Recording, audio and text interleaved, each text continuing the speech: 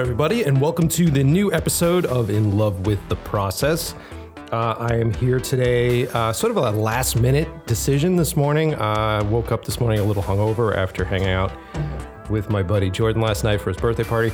And then I got a random voicemail, which I will play for you now. Mike, this is Frank Castle. Call me back if you know what's good for you. So I could not, I got that phone call from my good buddy, Nick, and he was like, I want to do a podcast with you. He's been begging me to do a podcast for a while. That's kind of true, right? I get residuals, right? That's not, okay. So let me give you a little backstory. Nick and I have been working together for quite some time. Nick is a actor. You build props. Yep. On occasion, and these days you're like Mr. Mocap. Yeah, I'm just trying to get my hands on a lot of things. I've been crafty all my life too, and I try to incorporate that as much as I can as a hobby to keep me sane. But mocap has been a good direction for me. I love it. And then also joining us today is Dave.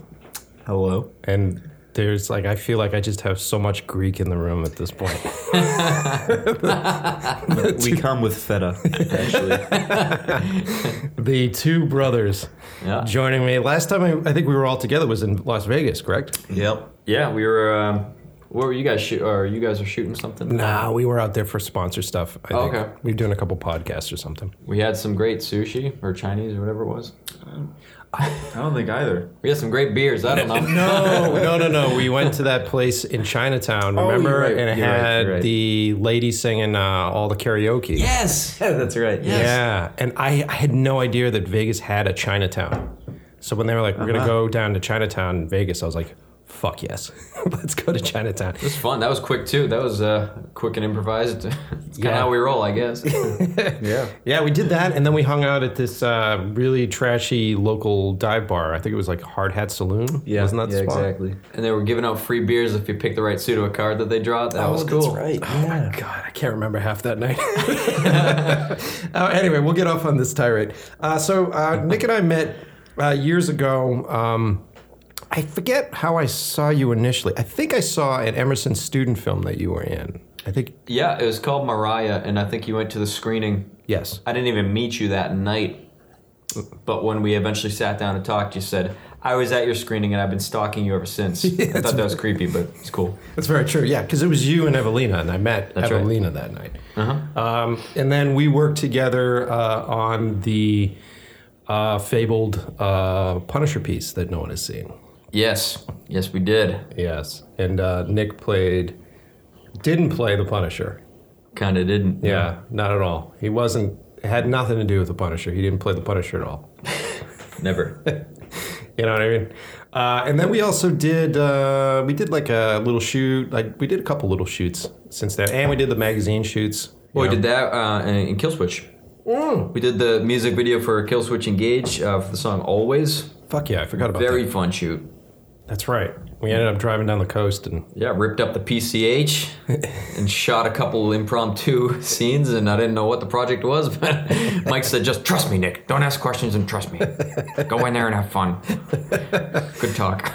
that was actually a really fun trip. We could talk about all that stuff. It was awesome. So if you are listening to this episode, Nick is an actor. He's a working actor at this point.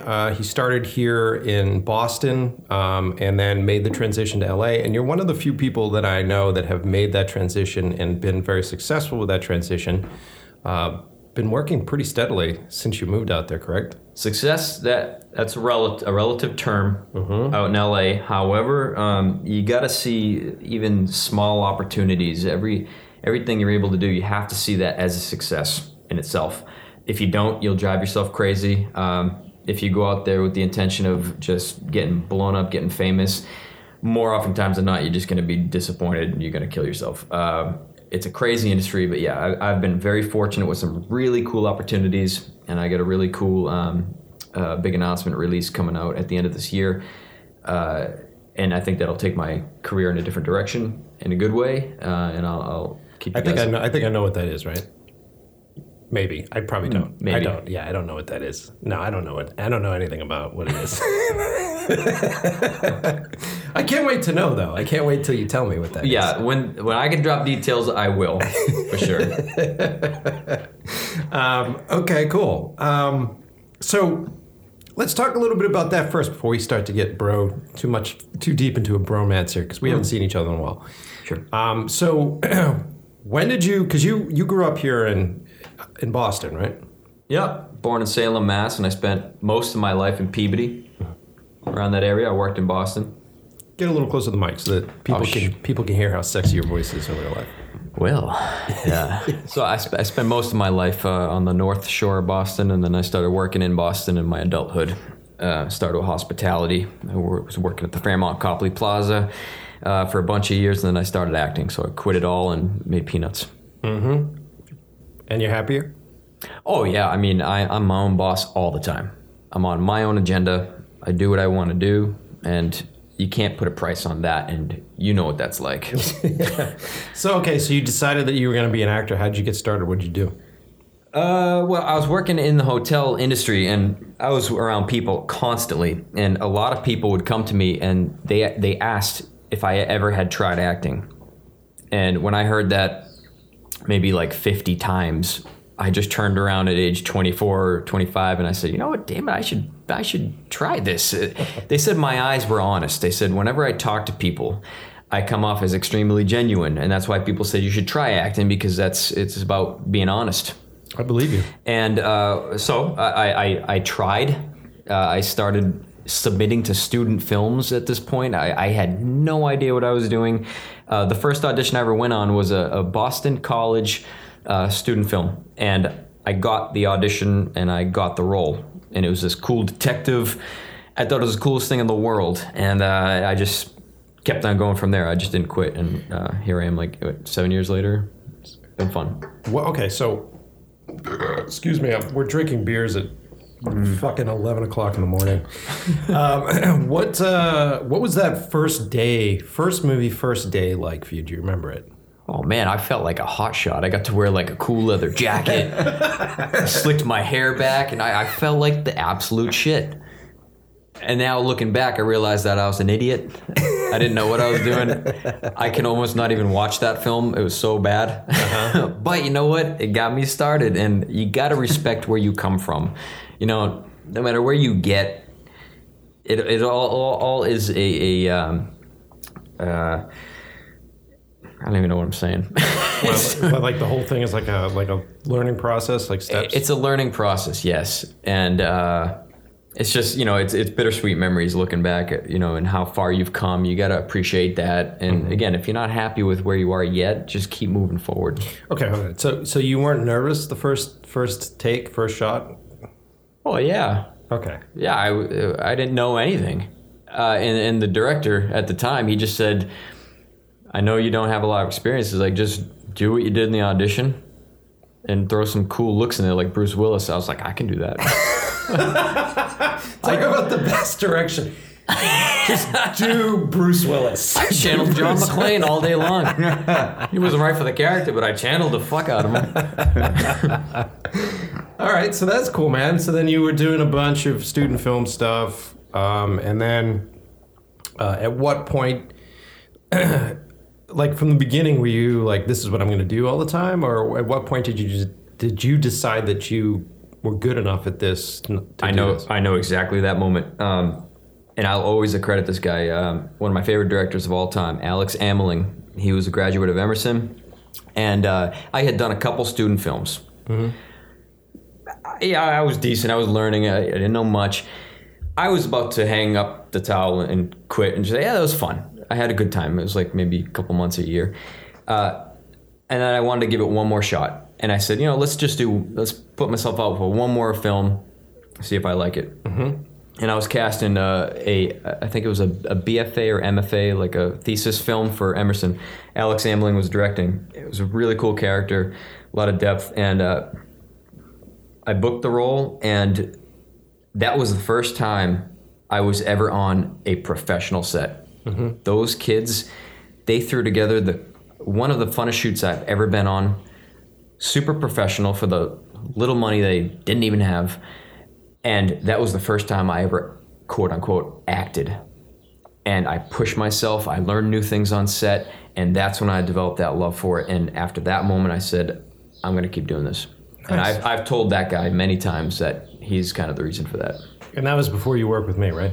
Yes, and then everything changed, of course. Now I want to quit even more. Fuck you, Mike. All right, so cool. And then we worked together. Was the first thing that we did not the Punisher piece? I can't remember. I think no, it was. It was the first right? thing we ever did was the Punisher piece. Not the Punisher piece, yeah. Yeah, not the Punisher. Yeah, right.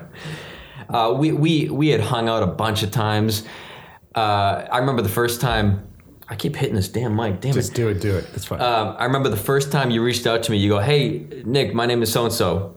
I think you said, "Look me up," or you said, "Why don't you come to Subcult Cinema this weekend?" And I was like, "Yeah, cool." And then I looked up, I Googled Subcult Cinema, and what I found was this like rave party. And I was like, okay, this director I don't know is inviting me to a rave party. And I said, oh, cool, like a rave, Mike? And you go, no, it's my screening of horror films. I was like, oh, okay. So from the very beginning, it was just confusion with Mike. Just the arrogance that I have of just going, just type these words into Google and it will just explain everything. Yeah. For the listeners, we used to do, me and Tony used to do this thing that we called Subcult Cinema, where we would just rent out a local theater here, and it's actually not that expensive, believe it or not. You can actually rent out a local theater, and we would invite all of the people that we work with, all of our friends, musicians, talent, whoever we wanted to hang out with, and we would just screen our favorite movies from when we were growing up. And so we got a bunch of really great poster artists, and they would do original poster work. And then we would have Subcult night, and we screened Big Trouble in Little China. We screened Razorback. For those of you who don't know what Razorback is, check it out. It's a big pig. It's pretty awesome. And we also screened, I think we did Die Hard. We did Die Hard. Yeah. Yeah. What night did you show up for? The first one I ever did was Little China. Oh, yeah, that was a good one, too. Yeah, it's hilarious, and that was the first time I was introduced to your clan of people, and everyone's like yelling out and shouting things, kind of like a Baptist church or something, and making fun of the movie, making fun of how corny they are, but they're classics. And that was the first time I was introduced. I mean, just so you guys know, it was so beautifully organized. Tony did a lot of really great work on it. He would cut together. He actually did like a supercut version of one where he cut together like RoboCop. Right. And what was the other movie? He cut together RoboCop and something else and made a whole new movie with it, which was amazing. And then we did a screening. Were you there for the Die Hard screening? I went to two of them, so probably. We're halfway through, the DVD fucked up, so we just started at that same point in time, Die Hard 2. So most people who hadn't seen Die Hard, we had like an intermission, and most people who hadn't seen Die Hard were like, why is he on a fucking plane? Why is he at the airport? But both movies are identical. So it was like a really fun watch. That's awesome. But the posters were awesome too. Yeah, we did some really cool posters for that, man. We did. We haven't done it in a while. I mean, I'll have to bring that back. You have to bring it back. That's that's the first time I saw your passion for the industry and celebrating the inspirations. I mean, what we're doing right now is just like an evolution of that. Yeah. But celebrating the passion and what inspires us to do what we do. Yeah. Okay, so I invited you to a rave, and then we worked together on this movie that no one has been able to see. It was actually a fun experience for me. I remember how lost or how passionate you were about this character, and it is there's a very specific thing. Oh, I know. It's a very specific thing where like I wanted this character. I really love being a comic book kid and being very much like an illustrator nerd. I love details, and sometimes I get annoyed with cinema because I feel like a lot of the details are discarded, where it's all the way down to like the scratches or the dents in the props or like the scratches on the skin of somebody. Like it's very specific. And if you're almost like an illustrator fetish, like I have, where you're actually examining like how they make something look worn and all that sort of stuff. And we had talked a little bit about that. Excuse me, there's that burp again. There's that 11:21 a.m. burp for beer. And I remember going, I want the hands of the character to be worn, really worn out, because we had the shot of the hands. And I just remember seeing you, and what did you? You went out to the parking lot and just beat the shit out of your hands. No. I went even further, man. I'm a details guy like you. I fucked up my hands 3 days before the shoot so they would scab over and look like they've been there for a while. I was like, dude, we have makeup. I'm not surprised in the slightest. I took my knuckles to like cinder blocks. Yep.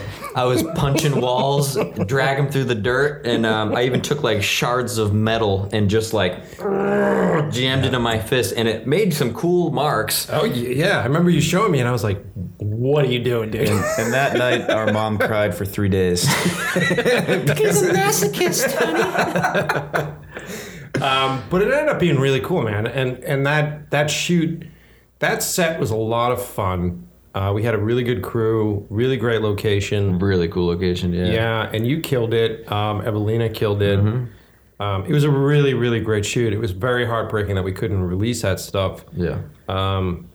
But, you know, it was a risk we took. It was part of the game. But then it ended up being the catalyst that actually started to sort of formulate or put together the formula for how I would do shoots. And then a lot of that crew ended up migrating over into 12cam. And then since then, they've migrated over into the new movie as well. So it was a good dry run. It was like a really good, you know, get everybody together and try to figure this shit out. Like I said, it's too bad that no one really can see it. And then we got cut off right in the middle of doing all that stuff. So, I mean, whatever, man. But since then, we ended up going on and did Always. And Always is a great story. I forgot that we fucking did Always. I always forget about Always. How can you forget? I think about it every day. You know, in that piece, we get more response on than anything else. Still. When was that? Four years ago? And at least. People still watch the video and still comment and tell them, you know, how it affects them and shit. I know. A lot of like grown men that don't know how to deal with their emotions, trying to deal with their emotions on that. Once or twice a year, I'll just see the video pop up somewhere and I'll go on it just to read the comments, and they're all still streaming in. It's pretty incredible. Yeah. And that was a really fun shoot. We ended up, I think I told the story on a previous episode of how that video sort of came together, and we ended up driving down the coast of California and sort of doing this road trip video with two brothers, with Jonathan playing your brother, John Thompson playing your brother. And then one of the brothers was diagnosed with cancer, and so they sort of go on this last road trip together. And it was a pretty heavy video. And at the time, it was inspired by one of our buddies who had cancer, Bob, who you met on the trip. He was one of the guys. He ended up passing away like about a year after that. Oh, I didn't know that. Yeah. Really good fucking dude. But the trip itself was such an adventure. I had such a great time because I ended up going out early with Jarvis and Tony, and we drove the coast like 3 or 4 times scouting. Yeah. And went on that adventure previous to when we all went on that adventure, and then you guys came out. I just remember, I think one of the highlights of that trip was when John was trying to pet a fucking sea lion. Oh, yeah. Oh, we were eating french fries on the dock. Oh, I forgot about that.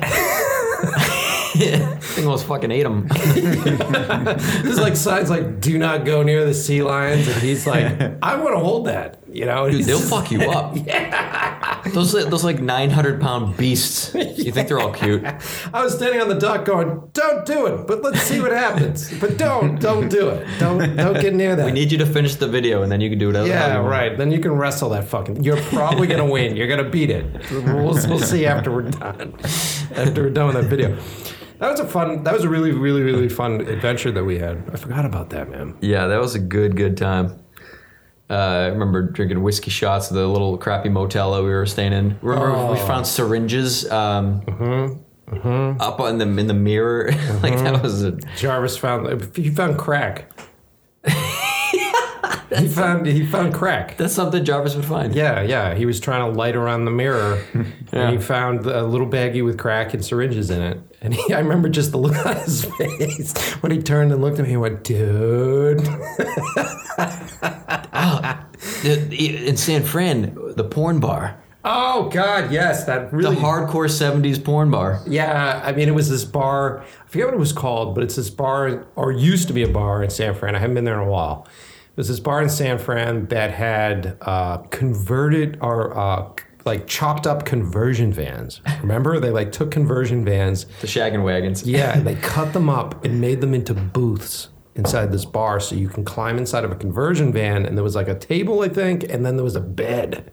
It was like this weird little bed in the back. They were so lazily converted that I think that they were just shaggin' wagons, and they just cut them in half and put them in the bar. So Yeah. who knows how much DNA is all over that crusty cloth. And we call it the porn bar because they literally took pinups from all of like the 80s and 90s Playboy magazines, and they just laminated the entire bar with them. So like it was all over the bar, all over the walls. And then they had TVs playing very educational videos throughout the process of being there. Yeah. That That's was where Jarvis's quote comes from, right? That's where it comes from. Yeah. His quote. I'm not going to say what his quote is. In the modern climate, I'm not going to get into that. But yeah, that was a lot of fun, man. We had a fucking blast on that trip. That ended up being such a huge success for us because the ultimate story of that was that we were supposed to go to Europe. Like Ian and I were supposed to go to Europe and film a video through Europe with the guys. But the drummer like broke his foot or something. And so then we were really disappointed. And they're like, we can't do that video. And so we came up with this idea sort of centering around going on our own road trip. And then it was like, who do we want to hang out with? Who do we want to go on this road trip with? And that kind of spawned the whole idea. And I was like, let's get Nick, let's get John, let's just go on this road trip and have a fucking blast. Yeah. Real spontaneous, and it worked out. Yeah, man. And it's like a really great example of having a good time and actually enjoying the process of making that video more than I like that video, believe it or not. And then it's just a really happy side effect that a lot of people like that video. Like a lot of people identify with that video. Yep. You know? So cool. So then we did that, and then that was right when you moved out there to California, correct? I think I was fresh moved out. Yeah. Yep. And then since then, you've done all sorts of shit, man. Right? You've been doing like you were traveling for a while, right? You were hosting something. Yeah, actually, probably right before that video, I did a travel show with this guy Tony Colapetro, who I'm going to see tonight at this Emmy show. He's a producer and director for Fox Programming for Fox Connecticut Travel, and he does like 4 or 5 shows a year. He gets nominated for an Emmy every single year. Wow! And he had known me from way back in the day, and he calls me up and he says, "Hey Nick, you do hosting, right?" I'm like, "Sure, yeah." He's like, "Would you want to maybe go to the British Virgin Islands and do a hosting show?" And I was like, "No, it's not on my end." Yeah, fuck, sign me up. And so we went to the islands for, it was like 8-9 days. And we just shot 8-9 days, the highlights of the entire set of islands. And they treated us like gods because they wanted a nice review for Of course. Fox Travel. 80% of the clientele that goes to the BVI are from between Boston, New York, and Connecticut. Yeah. It's sailing communities, and they all go there for vacationing. So that's why they wanted that programming to just give a 30-minute commercial for the islands. And so, yeah, that trip was crazy. Now, that must be... So what's that like? What's that like being a host? You just sort of...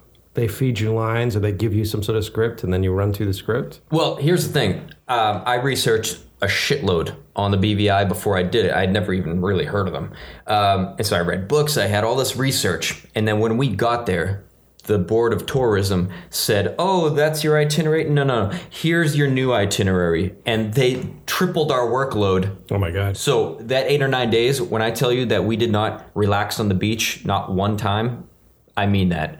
we had to cover so much shit as a stipulation to be there and get paid to do it. And so all my research, like 95% of it went out the window, because then we just had to just on the fly learn quickly about this place and be like, oh, what can I say? Okay, it's been here since 1895. Cool, hey, we're sailing. So like all of it went out the window, but it was crazy. So half it was scripted, half was on the fly. I had to just memorize something in 3 minutes, go on camera, do the intro, and then move over here to the next one. It was crazy. Wow, dude. So you guys didn't get any relaxing time? Did you guys have a couple days of afterwards or anything? No, nothing. Man. There was one night, I think, we sat in a jacuzzi and had like a couple cocktails. That's it. Only in our business. Can you imagine? It's like if you were to hire a guy to cut your lawn, and he shows up with the lawnmower, and you're like, look, if I'm paying you to be here with the lawnmower, there are like 5 other lawns on the street, so you got to get to all of them. And paint my house while you're at Yeah, it. like it's only in our business do people feel like they have to be, holy shit, I've hired these people, so let's fill every ounce of their fucking life with work. Yeah. It kills me, man. It's like, can we just have a good experience? And you know what? There's something to be said about spending that time in that spot and getting to love that spot yourself, because then that'll fucking show on camera. That'll actually show through the whole process of it. Mm-hmm. It drives me crazy, man. Anyway, I'm not gonna get mean on this episode. It's all good. It's really cool that you got to go off on a trip and do really cool Need a couple things. more beers to get mean on this one. Cool, man. Cool. So then, let's see. Let's catch up. I know there's a lot of stuff that you can't talk about right now, but how did you get into the? Can you talk about mocap? Can you talk about how you got into that? Yeah, it's not that interesting how I got into it. I just happened to see a casting for something, and I just submitted. It was a really favorite project of mine, like a franchise. Like and the subject matter was? I just saw it and I said, oh my God, I need to be a part of this.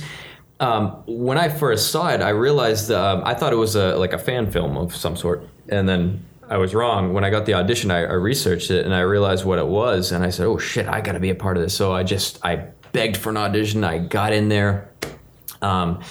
And I just, shared my passion for what this was with the people casting the game. And after about 3 weeks, I got the phone call that I was offered this particular job. And my knees went they were like jello. I was like, you're fucking kidding me. She's like, I'm not fucking kidding you. You want to play this? I was like, yep. I can't wait to hear what this project is. Yeah. It's going to be good. I can probably release details in a couple months. Good. So some listeners may not know what mocap is. What is the deal with mocap? Okay, if anyone's ever seen like Planet of the Apes, okay, at this point our technology is getting so good that they have human actors put on special suits, and these special cameras that work in infrared. They pick up your skeletal movements, even your facial movements with special dots, and it digitalizes your entity as an actor. And then in a movie, they can project any kind of CGI character on your skeletal system. So if actors can act like apes and they can move like apes, they will take that performance. Like Andy Serkis was the main ape in Planet of the Apes, and he did a fantastic performance. And he was acting like him, his body, his face, his voice, and they record it digitally, and then they superimpose a CGI ape on his body. That's what motion capture is. And that's it's got to be such. I mean, the technology of that is becoming so interesting right now, because like James Cameron's doing a lot with that, with cutting edge shit, where he's doing like VR sets, because most of the time you're just sort of in like a plain studio, maybe with some like Gymboree style sort of tumble mats and everything, and then you guys are trying to imagine being on the edge of a cliff and fighting like a demon or whatever the hell it is. So it's got to be a weird thing to do as far as acting is concerned. Like you have to use a lot of imagination. Yeah, tons of it. It's the closest thing to theater that I've ever done. So the difference between film and mocap, the process is basically the same, but instead of being on a physical set, you're in basically a warehouse-shaped room, just an empty room, might be 100 feet by 100 feet, and if there are obstacles in the scene, like just say a cliff that you have to jump over or a door you have to open, they will typically build very rudimentary wooden sets just with 2x4s, just to build the forms of the hallways that you have to go through. So as an actor, you can navigate through whatever you got to navigate through. And so you do have to use your imagination of where you are, the environment. If you're supposed to be in a jungle, you got to pretend that because you're in a warehouse, right, with cement walls. Yeah, it's got to be weird. So what do you? So your day begins on one of those sets, and when do they show up and go? Okay, we need to get 40 variations of you loading a gun. Is it that kind of thing, or is it? Typically, if you're working in video games, the mocap is split up into two main categories. The first one is in-game movements. Those are the robotic movements that the gamer can control the character in the game with the controller. Every movement that the gamer can make the character do, that's in-game. Okay. Those are robotic movements. So yes, load the gun like this. Crouch to your left knee and shoot. Crouch to your right knee and shoot. Lie prone. Roll over. Do a tumble roll. All that stuff. That's robotic. Then there's the cinematic side of it. So in cutscenes in games now, they're very cinematic, just like movies. They film them like movies, and that's where you bring your theatrical experience into it. So there's a lot more leeway. You don't have to be so particular. You got to fit your character, but these are scenes you act out just to move the game forward. Right. So then the ones with the movements that the controller can do, are they very specific about that, or are they just really the most robotic acting I've ever done? Wow. It has to be particular. You always, if you're running and stopping, you always have to land on your left foot and go into character pose, so the game can pick up where you left off. Oh, wild! It's and like I said, there for any one character in a game, there might be literally hundreds of moves that this guy can do in the game, and you have to go through all of them. And they capture it with motion capture, so the animators don't have to come up with it. Right. They just grab the skeletal movements, they throw the character on them with a press of a button. Right. And it's a faster turnaround instead of having to animate everything. Mm-hmm. Right. Mm-hmm. Fascinating, dude. Okay. All right. And then a lot of the stuff we did it with Not the Punisher movie, but then you've done it with a lot of other films too. You've done a lot of tactical sort of, military stuff. Why do you seem to gravitate to that sort of thing? Well, action movies, I grew up watching Indiana Jones and the John McClane characters and all those, and it inspired me. I was a boy, I was like, I want to be that guy. I want to be the hero. I started acting and I was doing boyfriend type roles, and they weren't so interesting. And then, but then I met a good buddy of mine, James Poirier. He's one of my favorite directors of all time. Yeah, he's a good dude. And really he's the guy who introduced me to that world. And he said, "Hey, we want you to be in this military themed game and themed movie." And I was like, "Oh boy!" I was like, "Sign me up!" And I didn't know anything. He trained me. He has all kinds of training. He's a guru for that stuff. So I give him credit for that. Yeah. And he took me in that direction, and I've been going in the grittier direction ever since. He just released something, right? Well, a short film of ours, we've been doing a couple things. He made this short film called Relapse, maybe 2 years ago. It just got a release on this TV channel. They picked it up and they wanted to give it some exposure for short films, and so that's cool. It released recently, and we also produced a big concept trailer pitch for a big action movie that we're trying to start up in LA. And so we did that recently, and that was a really fun project. That was the first time I ever head-on produced anything. Cool, man. Very different. Mm-hmm. Mm-hmm. Very crazy. Mm-hmm. Yeah, I don't want to talk too much about it, but after I do these other two movies, I really want to sort of dive into the action world, I think, after these two that I do. The action world is fun. Yeah. It's really, really fun. The project, the concept trailer that we put together, it was riddled with its own problems and everything, but it was one of the funnest times I've ever had. I lost my mind for the whole month planning it. Oh, yeah, the producing? But, but we had a little bit of money, and the fact that we could just spend that money on things that we really wanted, like the right locations, the right props, the right stunt people. It was fun to throw that together. God, if I had $200,000, That's what I would do with it, is make a full-out action movie. Yeah. No, I really want to see, what's that new one that just came out? That's being put out by Blumhouse there.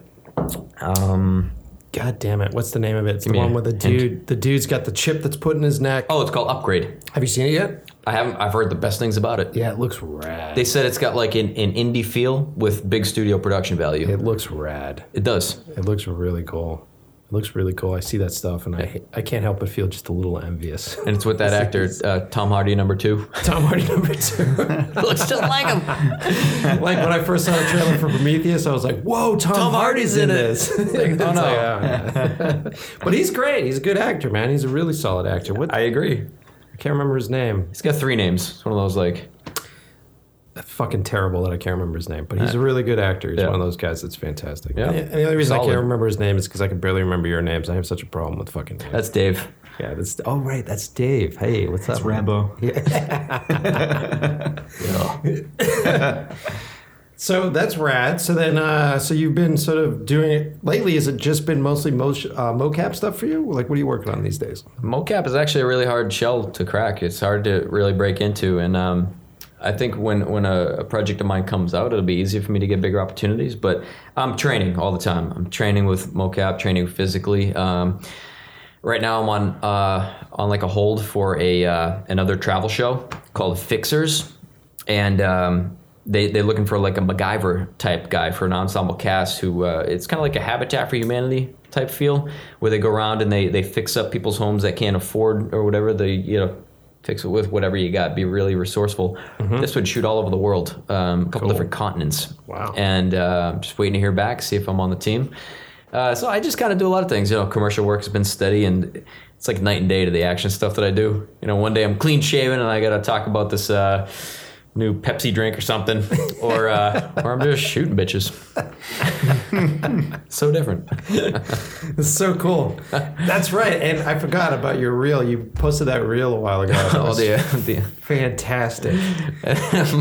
And the best comment Mike had was, the coke. He's got to do the coke. Got to have the cocaine in action reel. It's so fantastic.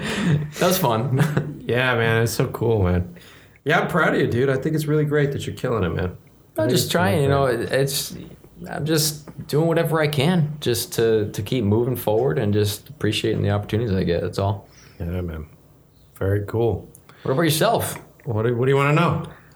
Well, I want to know, you got some things up your sleeve too that you're working on. I know you can't say much, but I'm really excited to see your did you see the film coming out. Did you see the new movie? Did I send you the new movie yet? You haven't. Oh my god! I've been asking you. That's right. What a friend. I know. I'll have to show it to you. I'm really excited to see that. Yeah, it came out really good. The new piece came out really well. I'm very excited about it. It's actually probably I don't want to say smoothest, but it's like everything's sort of coming together. Yeah, so everything, your team, your style.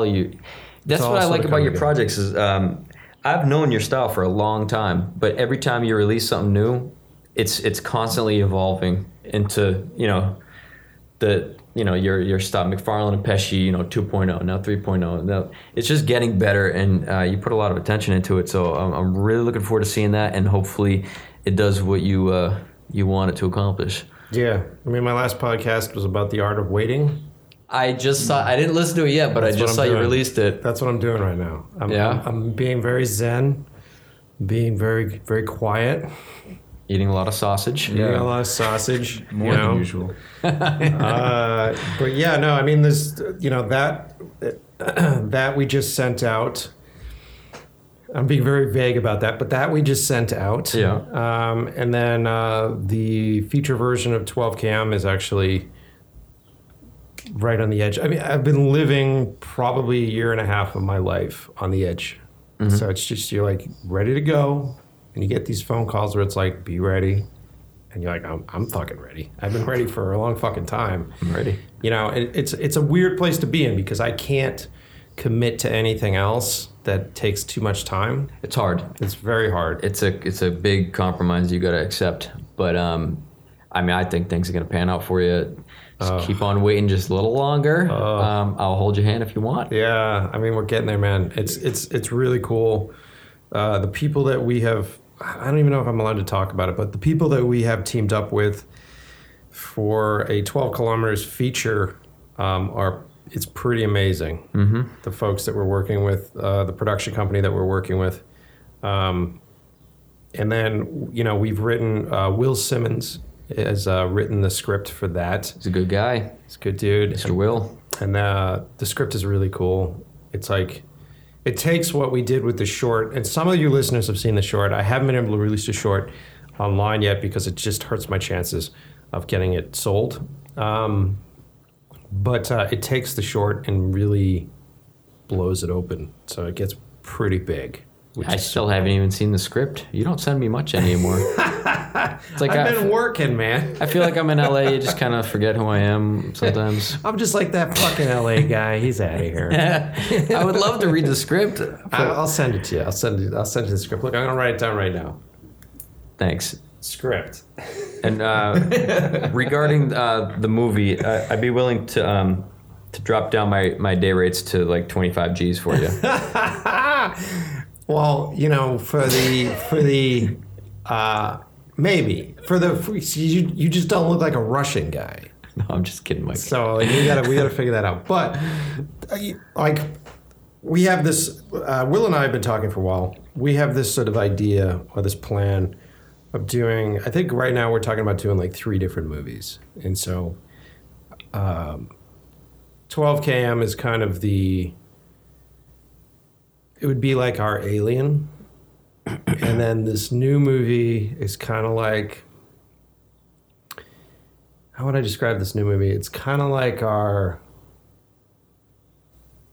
I'd say like The Shining or The Conjuring kind of thing. Oh, that's interesting. And then maybe even a little Gremlins in there. And then the next one we want to do is like, I don't want to say John Wick, but it's like I want to do something that for the action. For the action, yeah. Now, you guys working on that right now? We're talking about stuff. We've been so busy. Like, dude, literally, we conceived the new movie in December.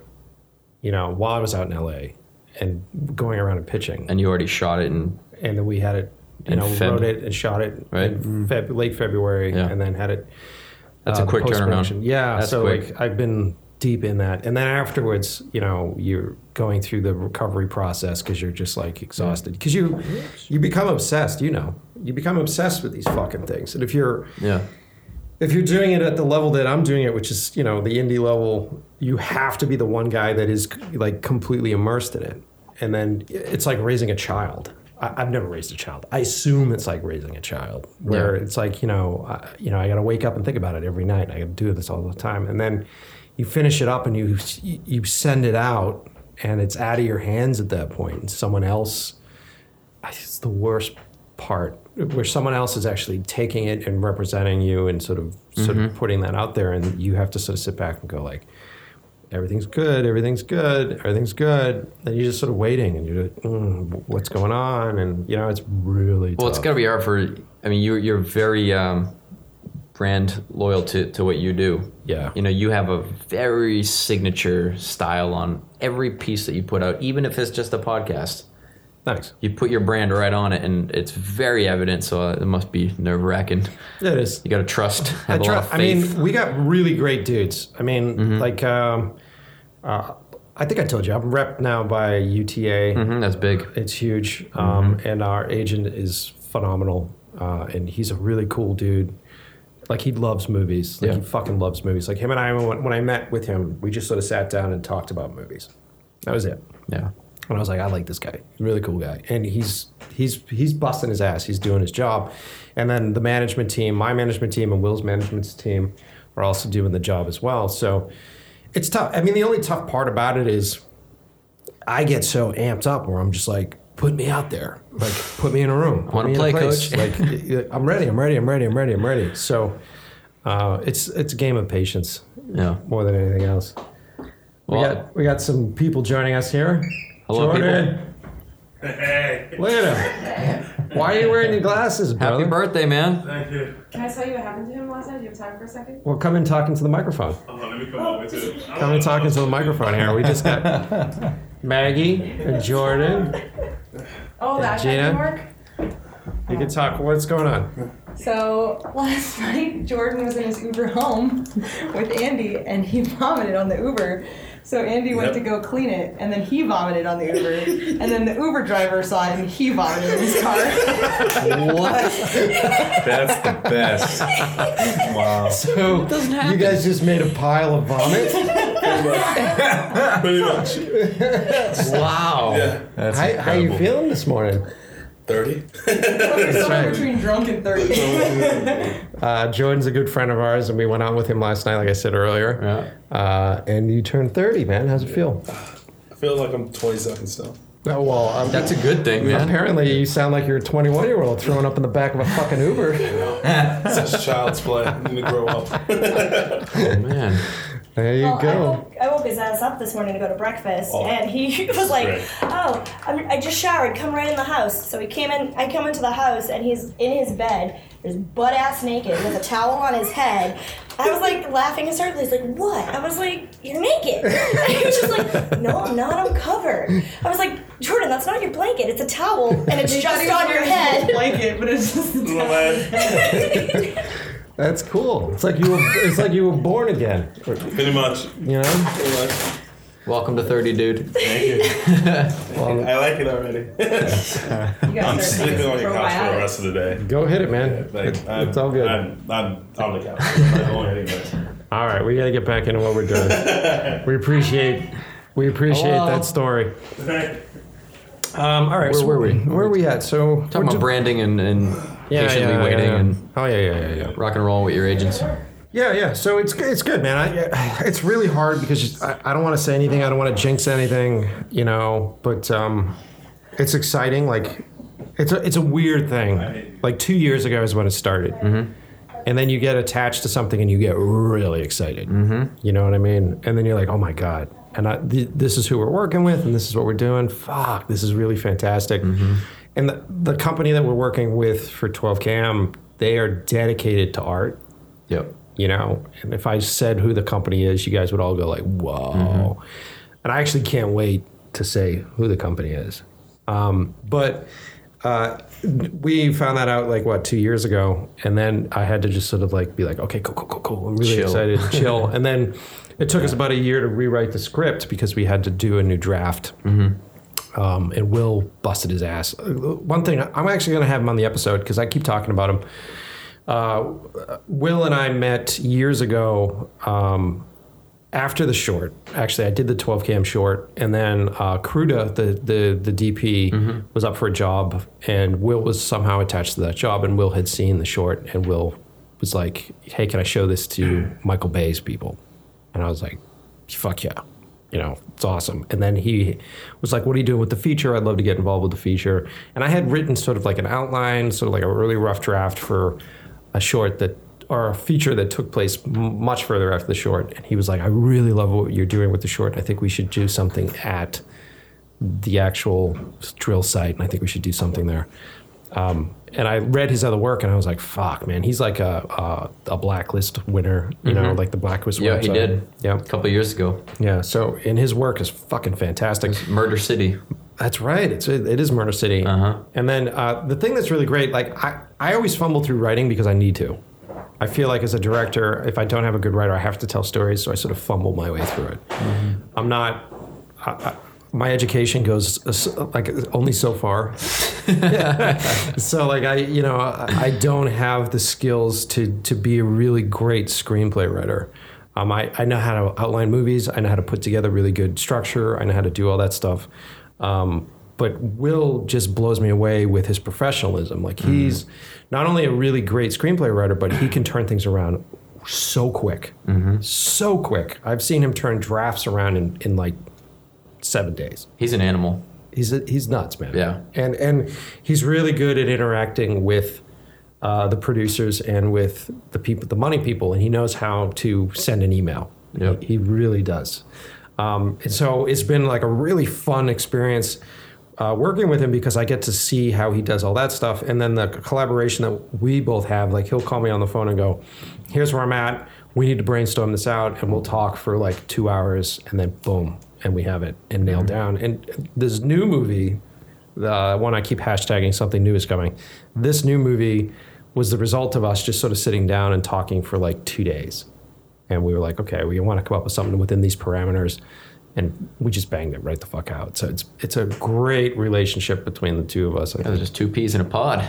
Yeah, man. Synergy sounds like it's spot on with you guys. Dude, it's such a weird thing because we worked on 12KM mostly without having met each other without even being in the same room. And I think I've talked to him on the phone more in the past 2 years, as much as I talked to Gene on the phone. I think the two of us talk daily on the phone. So it's a fucking rad, really cool working relationship. And the stuff that we've been able to conceive and the stuff that he's been able to write is fucking so cool, man. And he's got great connections in LA. Oh, dude, totally. Yeah. So I was just very fortunate to meet him, and it was really the result of me letting go. And I think I've talked about this in another episode where when I was doing this piece, I usually shoot everything. I usually do all that. And I was just like, I'm just going to get a DP. I'm just going to let go. I'm just going to get a DP. I'm going to bring someone else in. And bringing Kruta in, the two of us have formed, a bro bond that will exist for forever. And then because I brought him on, I got the connection to Will. And because I wasn't like, I'm writing my own script, I was like, and then he came, I was able to open that up to him. Yeah. And then it opened up my world. So if you're a young filmmaker and you're a fucking control freak and you're really not collaborating in the truest sense, like open yourself up to solid collaboration, because if you're good at what you do, you're going to get really fucking amazing people that are gravitating to who you are. And then you never know, you work with somebody and then the next thing you know, that person is doing mocap for some fucking massive project. So like it's a great, this business is collaboration. Open yourself up to it, I guess. Has to be. Yeah. You know what I mean? So Dave, you've been quiet. What do you want to know? You got two amazingly masculine men sitting in the room. He just graduated. Well, that's right. Well, we've had those talks. He's like, guys, I'm a grown up now. Knock it out. I'm out of the loop, I guess. Child's play. What a man, Dave! What a man. That's right. Now I'm drinking beer at 11:30. Welcome to the real world. That's what we do. So yeah, man. Is there any questions that you have? No, we were actually just talking about this on the ride over. I was like, for a lot of these, like when we were like talking about starting the podcast, like I basically am like the target audience for it. So yeah, as much as I'm involved with it, like I get more enjoyment out of just listening because I'm the people that you're trying to talk to most of the time. So Nick was up here last week for my graduation. Mm-hmm. Would you fly in twice? Yeah, I was here. I was here. Fucking high roller. It's been all over. I was here 9 days ago on my private jet. I was here for it was like 48 hours. A really quick trip, really just to see his graduation. He actually just lied. He left 2 days early and drove. He didn't fly out. He lied to us. Drove in my Prius. No, but we were talking about his next steps and like the freelance world, and it's it's got to be a struggle, but if that's what you want to do, go for it and go 110%. I believe you'll be successful, man. I tried to give you the list of some good contacts. I don't know if you've done anything with it. Yeah, no, absolutely. Okay, good. That wasn't judging, guys. I was just looking over at the table at you. I think you're very driven. I think you're very talented, and I think that freelance is nerve-wracking. Mm-hmm. It always is, but the only bit of advice that I can give you on it is just embrace it. Like, embrace it. Embrace how scared you get. Like, I get scared. Like, I get scared every day that I wake up if I'm not working. And so I usually sort of take that fear and go, I gotta do something. I gotta write to some folks today. I gotta fucking do a little searching. I gotta look. I gotta put my name out there, because it takes, when you plant a seed, it usually takes like 3 to 5 months for that seed to start to grow. Mm-hmm.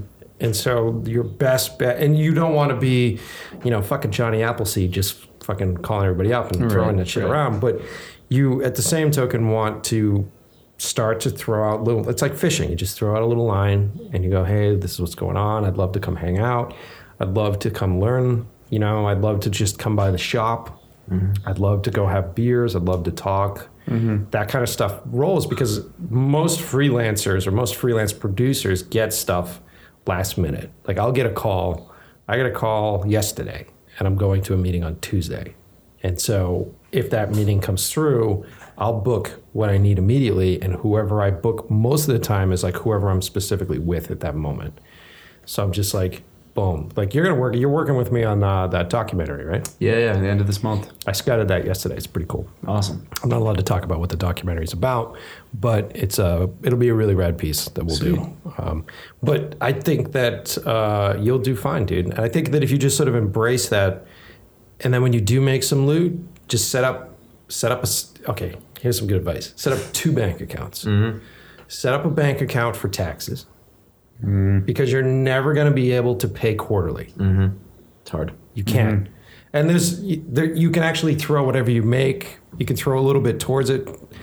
And that's probably a better way than I do it because then you're not penalized. I don't. I end up having to pay like $200 penalty fee at the end of the year. But what I try to do is I have an account where I pull a percentage out for taxes and I throw it in the fucking account every year. And then at the end of the year, I try to write off enough so that way I can try to make a return on what that account is. That account is never really my money. But the reason I don't send it in, and it's probably really bad advice, but the reason I don't send it into the government at that time is just in case something goes wrong. So I have this account of loot where like if a paycheck doesn't come through or if a client doesn't pay me on time, I can still reach into that tax account and pay my fucking rent. And then once I get that check in, I'll just replenish what I got from that tax with the additional taxes based upon it. So like if you do that, and then if you have an account for your quote unquote business, then take out money and put it into that account for your business. And then have your personal account at the same time. Like if you put it all into your personal account, then what ends up happening is you go out on a rager and you go out and you drink and you do something, or you go on a vacation, or you're like, fuck it, I deserve this. And you buy yourself some shit, you're fucked. You know, and if you can figure that out early on and you can set that system in place, then what happens with freelance is it's this, like I said on the last episode, it's peaks and valleys. So like you'll be hot shit. And you'll be like working and hired and doing all this stuff. And then what usually happens is you get tired. And you're working full fucking throttle and you're like, I need a break. And you're like, cool, I'm going to take a break. I'm going on vacation. I'm going to take a few days off. I'm going to do something. And as soon as you're not on the grid, it's like you don't fucking exist. And then you have to come back and go, I'm back. I'm here. I'm doing this shit. And then that takes like a month, 2-3 months. And then all of a sudden they're like, wow, all right, great, boom, boom, boom, boom, boom, boom. Right. You know what I'm Gotta saying? be prepared for it. Yeah. I started doing the tax bank account recently. I also have another bank account, the oh shit bank account. I'm not joking. Every check I get, I throw money into the oh shit account just in case like something comes up, my computer breaks, so I gotta spend $1,500. It's like fuck. But regarding the freelance world, like he was saying, accept it for what it is, for what it isn't, and in your downtime, here's the thing. Even as actors and stuff, like there are days and weeks where sometimes nothing's going on, no audition, no nothing, maybe no gigs for you. The most successful freelance people I know, even say Monday to Friday, they have nothing to do that week. They still work. They put in an 8-hour workday. There's no limit to what you can do in your downtime for networking, reaching out, researching these companies, reaching out to them, that local restaurant for a promo, redoing your reels, learning Photoshop, learning skills. You could fucking do a million things and fill a lifetime with it. And it's about not being lazy. Yeah, and especially now for me, because I can learn a shitload in a day just by watching videos on how to do something. Just learn shit. YouTube, love it or hate it, but you can learn so much shit on YouTube, your own stuff. Yeah. Refurbish your editing skills. Get editing so you don't have to rely on Suffolk anymore. Yeah, that's got to get Adobe or whatever, Yeah. Oh yeah, that's already a. You should make this stuff priority. Battle of. I've been telling him getting kicked out of there, and I've been telling him for what the work he wants to do immediately right now. I said his reels are super important. The most important things you could have is a solid reel that represents what you do. So you could just send it off in an email to a company, and they'll say, "Wow, yeah, here, shoot this promo for us, $3,000." Yeah. Yeah. I mean, getting into a tough business right now is really hard. It's really hard, and there isn't a sugarcoating to it. It's very difficult. No one really wants to spend money on stuff. It's really difficult. But I would also say have an idea or set out to have an idea of what ultimately it is that you want to do. Mm-hmm. Because my little projects that I've been directing and my films and stuff have basically saved me. Because if I was just completely solely in the game for commercials and shit like that, I'd fucking kill myself. Because it's really tough right now, dude. It's really fucking hard. They're undercutting budgets and so quotes much, and all that. man. You see these big guys that do big ads coming down and do like small fucking budget shit because, they're squeezing, man. The dudes at the top are squeezing their hands and we're at the bottom going, please give us some money. And then you're like, fuck, dude, really? This is what we're working with? I don't make a fucking dime on this. And this is 3 weeks worth of fucking work, So make sure you're doing the fun shit without getting too dark. Make sure you do the fun shit. Yeah. Because that'll be what keeps you in it. And then at the end of the day, you'll be doing some horseshit fucking project and you're not going to make enough money and you're going to go, why am I in this business? What am I doing this for? Mm-hmm. And then you just go, I'm just making enough money so that I can go back and do the fun shit. What you really want to do. The fun shit. So there you go. We're just throwing advice right at your face whether or not you want it. Yep. This is what you should do. Do you want the birds and the bees talks while we're here? We'll save that for after the. Do you know what a condom is, Dave? All right, let me take a break for a second here because where are we clocking? We're doing all right, man. This will be a little longer podcast for about an hour. Let me do a couple of reads for advertisements, and I'm going to make these reads up in my head. What up, Gina? So late. You're late? Where you go? Oh, you're going to the... She'll probably listen to this. I don't even say where I'm supposed to be. I Oh, don't know when you're- this was filmed. Oh, you're late for Bree's bridal shower. What time are you supposed to be there? Noon. What time is it now? 12:07. It's 40 minutes away. Oh, my God. What a bad friend. Oh, my God. You got invited to it, and you're not there. Yeah, I'm so special. You're not there. What a horrible human being. Get out of here. We weren't even invited to this, and we're here. I just said, Mike, get the mic set up. We were outside at 7 a.m. Wake your ass up. We're doing a podcast. All right, let me do a couple promo reads here. So this episode of the In Love with the Process is brought to you by the awesome dudes over at Puget Systems. If you are a video editor, if you're a photographer, if you are anybody that needs a computer for your work, and you're tired of spending an astronomical amount of money on a piece of equipment that will be outdated eventually, head over to PugetSystems.com and you can search based upon what software you're using, actually, and they'll hook you up with the right hardware for it. And these guys, these guys have been sponsoring me for a while. I love these guys. One of the reasons I really get along with them is because they really support the artists and they really support art. And they really give a shit about what their customers are making. Last time I just hung out with them in Nashville, and they are just so excited about customers that do all sorts of different things, not just the filmmaking aspect of it, but there are so many different customers that make different stuff. And they're really, really excited about interacting with you and giving you the equipment that you need to be able to make it happen. And the cool thing about their systems is that they're fully upgradable. They're cutting edge stuff. So when you buy it and you spend, a chunk of change to purchase it, it won't be outdated in a year from now. There won't be some random update that renders your hardware obsolete. Really, really amazing company. So go to PugetSystems.com and check them out. Also sponsoring this episode are the wonderful folks from Azo Monitors. I love their monitor stuff. They support us at McFarland Petchy, and they support me. They have recently given us a 4K monitor. What is the number on it? It's like a CG 318? 318 or 315. They're going to hate this read. Really amazing 4K monitor. Go to azo.com and check them out. If you are, like so many of us, being forced into a higher format by your clients and you want a monitor that has true color, that self-calibrates itself, and you can, while you're color grading, you can rest assured that it will look that way on an iPhone. It will look that way when broadcast on television.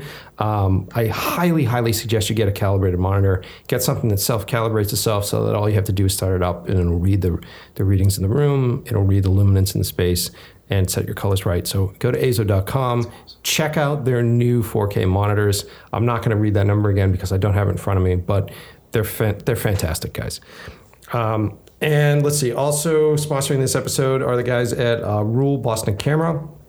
If you are on the East Coast and you are looking to rent some equipment for production, movie production, television production, Rule Boston Camera are the best. The best local guys, the best guys on the East Coast. I mean, they compete with the dudes in New York City. They're amazing. And they not only do they have the best equipment on the market, but they also run training seminars. They also really open their arms to independent filmmakers. There's a lot of independent directors out there that are kind of strangely afraid of rental houses and afraid of setting up a relationship with those folks because there's always this concern about I don't have insurance or how much does it cost? Is it super expensive? Dude, it's one of the best decisions that you can make because then if you decide to rent most of your gear instead of purchasing your gear, you're not a slave to what it is that you purchased. And then you have access to all of the cutting edge technology. And these guys are super cool. Like if you wanted to test out, I've never used a Arri Mini or I've never used the most recent Red camera. You can actually book a session there and work with a technician and he or she will walk you through how the stuff works. So it's an amazing company. They're very supportive of artists. So check them out, Rule Boston Camera. I love you guys. And let's see, McFarlane and Pesci, obviously my company, sponsoring this episode. If you want to check out the latest work by myself and Ian McFarlane, definitely go to McFarlanePesci.com. We have a couple of new releases coming out this month. A couple new Bose pieces that we've been working on. So if you want to see the stuff that we're talking about, also if you want to check out like the Always video, you could always search for it on YouTube, or you can go to our website and see the collection of all the other musicians that we've worked with. So go to McFarlanePesci.com to check that out. And let's see here. I also have something new. If you guys follow me on Instagram, there are two different Instagram accounts to follow. If you want to follow my personal Instagram, it's at Mike Pesci. I also have one for this podcast, which please go follow it right now. If you listen to this podcast and you don't follow the Instagram, then you're not a real fan. I don't know why you're fucking listening to this podcast. Go to In Love with the Process Pod on Instagram. Sign up for it. It helps me. If you actually go there and you become a friend, it helps me. So fucking do it. And if you really like this podcast, take one of those graphics, repost it, tell your friends to go follow it. The numbers matter. So please go do that. So recently, yesterday or the day before yesterday, 1 day ago, it says, I did a post on here saying, get your questions answered on the next episode of the podcast. And I have a few questions here. Some of them are dumb questions, which we'll get to, by dumb people, aka Cruda. But let me get with a really good one first here. So this is a question from @brightestday, and the I in brightest is 1. And they write, is natural lighting preferable over having to manipulate light when shooting? It's a very general question. It depends on what you're doing. Okay, here's a really good example. I just did a location scout for this new doc that I'm doing tomorrow. This is a documentary. And in my head, I have this vision before I go that I want to make this thing very stylized. And I want to actually go in and do color stuff, gel work, all this sort of stuff. And I went into this spot, the shop, basically. And the shop has got a lot of windows, a lot of natural windows in this space. And the shop requires lighting in order for them to do what they need to do. So they actually need to have it a well-lit space. And what I wanted to do was go in there and change the color of the space, shut off some of the overheads, really sort of bring depth to the shot or to the footage because it would look better photographically. It would be a tastier image. And as I sort of walked through this place with the director and I started to talk to the people in the shop and I would ask them questions like, is it cool if I shut these lights off? And just seeing their reaction and the nervousness on their face where they're like, I don't know, it might fuck with how we do our things. It might screw with that. Ultimately, I decided to not do any of it. Ultimately, I decided that I was going to go very natural in the shop because I didn't want my preconceived notion of what the style was going to be for this to actually affect what the narrative of the film was going to be.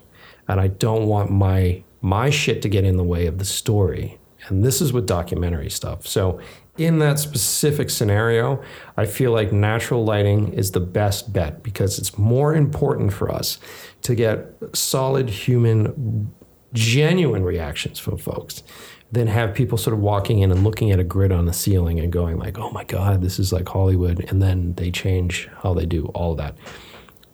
That's very specific to that one location. On this same film, I went into a separate location and they're totally cool, totally at ease with all this stuff. So I'm going to actually take that and put it in that second location and light that space and actually do that. So is natural lighting preferable? Dude, I mean, they're all tools. If you're a storyteller, if you're a visual storyteller, if you're a guy that likes to talk over beers, you basically should have a toolbox full of anything that you can pull out to make your story sound better, to sort of amplify that. So sometimes natural lighting is the way to go. Sometimes manipulating lighting and being able to shape stuff and force perspective story-wise is the way to go. I will say this, though. I think that natural lighting has become the norm for a lot of things. So like if you look at advertising and photography, there's a whole lot of like natural light, big window stuff. And I think that is a side effect of budgets. I think that there hits this point where folks don't want, especially in the photography world, it's having a hard time right now. Folks just don't want to pay for these things. So they look at it and go, just put your shit next to a big window, and the window is the lighting. And so the side effect of that is that everything looks the same. Everything looks like an Instagram food post. And then you start to devalue the work. And to actually manipulate light and do that, it takes a lot of skill. It takes a lot of time. It takes a lot of overhead to be able to pull that off. So I don't know. I've ranted and raved. Did any of that stuff make sense to you guys? I wasn't listening. No, totally. It's on an individual basis. It's situational, is what you're saying. But I think you're right with the budget cutting of just the entire industry. Yeah, it's hurting the creative process a little bit. But they're doing what they got to do. Yeah. All right, so I got two more questions. Stand by, guys. So I got another question from a user, Eternally Boo, which is a great name. Who's your favorite actress to work with? And then there's a wink, kidding, smiley face. That's because I know who Eternally Boo is. I would say, knowing who you are, I would say it depends on the actress. Like if we're talking about an actress that is barely wearing any clothing and covered in blood, which is probably what you're hinting at, then I would say that Rydell was my favorite actress to work with. We worked together on a movie called Stray Bullet, and she was such a trooper. We ended up shooting this film in did I tell you the story? We shot this film in a location that we found in Western Mass. This is Grindhouse Shorts? Yeah. Yeah. And the guy that owned that place was a decorated sniper. Very cool. You didn't tell me this story. Yeah, no. Like a decorated sniper. I don't know. I guess I could talk about this. He was a decorated sniper that had like a ridiculous amount of like confirmed whatever, you know. And so I didn't know that. Like we're hanging out with this guy and he's like, yeah. And then he starts to talk about it and I was like, what the fuck is that like? Like, what the fuck is that like? So we're staying in this cabin. We're shooting in this cabin out in the middle of nowhere that has no power, no running water, like huge fields of grass that we have to walk through. we may or may not have fired real rounds in some of this stuff. Yeah. And then the actress, I required her to be absolutely covered from head to toe in blood, and there was no running water, so she had to stay covered in that pretty much all day. That's a trooper. Yeah, but it's sticky fucking shit all day. So yeah, that's a very loaded question. So there's the answer to that loaded question. Okay, and then we have another question here. We got another question here from obviously it's from D. Cruda. We know who you are. How do you deal with a diva DP asking for a friend? First step in dealing with a diva DP is actually answering this question. That's the first step. Hi, Dave.